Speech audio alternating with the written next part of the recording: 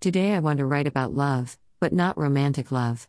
Since losing both of our parents, my sister and I have grown closer to Mum's sisters, our aunts, Dad's brother and his wife and Dad's cousin.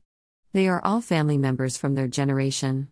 While Mum was alive, she kept us up to date with their news, but she is not there to fulfill that role anymore, so we have had to seek it out directly for ourselves. When Mum was in hospital, we set up a WhatsApp group called Mum Updates so that we could keep her sisters informed about her progress, so that everyone had the same information at the same time. It is now almost 4 years since she died, but that WhatsApp group still exists for us to share news, love and support on. Our aunts are among the first people that we want to share both good and bad news with, as we know that we can rely on their support. It is not the same as telling Mum directly, but it is pretty close when sharing with her sisters. They are always thoughtful and attentive, and their continued support is appreciated so much.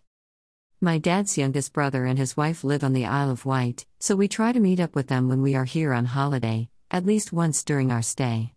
Yesterday we met up at a hotel, one of my parents' favorites, for lunch together. We had a fun 2 hours over lunch catching up on news and eating the most scrumptious curry.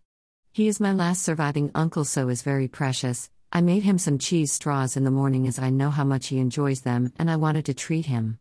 Last May when we came down, he had a health scare and ended up having a pacemaker fitted while we were here. That was good timing for us as it meant that I was able to visit him a couple of times, once he was home from hospital.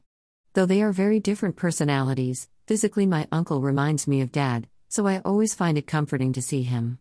He can share stories of their, and my, childhood too, stories that I would not otherwise know about my grandparents, for instance.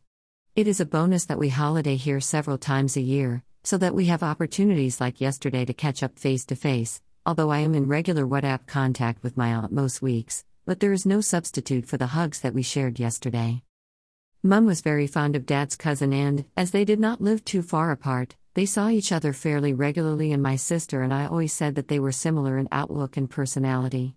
When Mum died, she said that she regarded her more like a sister than her cousin's wife, and we have stayed in touch with her too.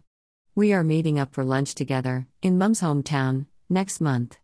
She used to stay with Dad when he was ill, to allow Mum to go out, but rather than take the respite, they used to enjoy chatting together.